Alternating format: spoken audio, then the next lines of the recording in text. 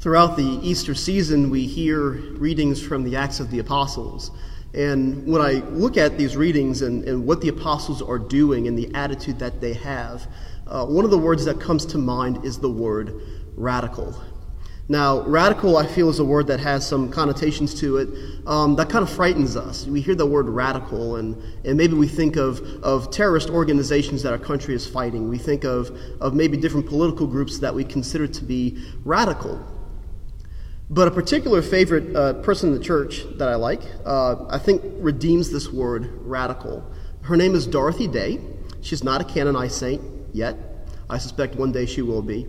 If you're not familiar with her story, she has a very beautiful story. And there's a biography about her called Love is the Measure. And Dorothy, she lived about 100 years ago. She was growing up, her early adulthood was in the Roaring '20s. One of the things that she was involved in early in her adulthood was Marxism. But she had this attitude where she didn't lose her faith amidst this activism in the sense of fighting for workers and fighting for the poor. In fact, she kind of struggled in a sense with how do you balance these things? How do you balance being radical and this love for the poor, this love for God? She ended up becoming a Catholic as a young adult and stayed that way the rest of her life. And she met this man, Peter Maurin, and they wrote this newspaper together called The Catholic Worker.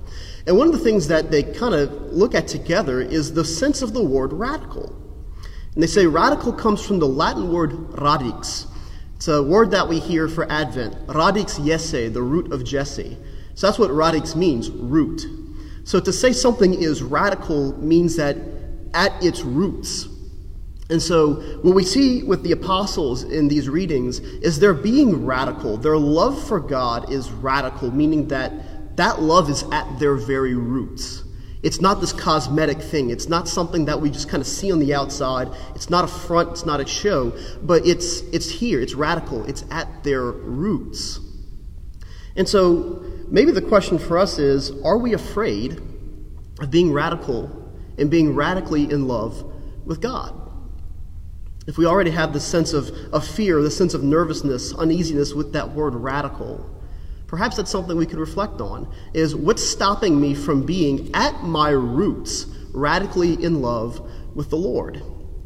Because that's the thing, he wants us to be radically in love with him. You know, if maybe look at what is the nature of our roots. You know, I talked the other day, we had the readings about stone versus flesh. We had for the votive mass of the Sacred Heart, rock doesn't burn. Flesh does.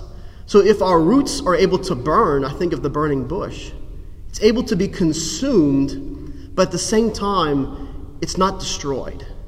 And in many ways, I think that's what the Lord wants to do with the roots of our heart, is that if we give him a heart of flesh, we give him something that his love can set on fire, that those roots can catch on fire, but bring forth life. They won't be destroyed.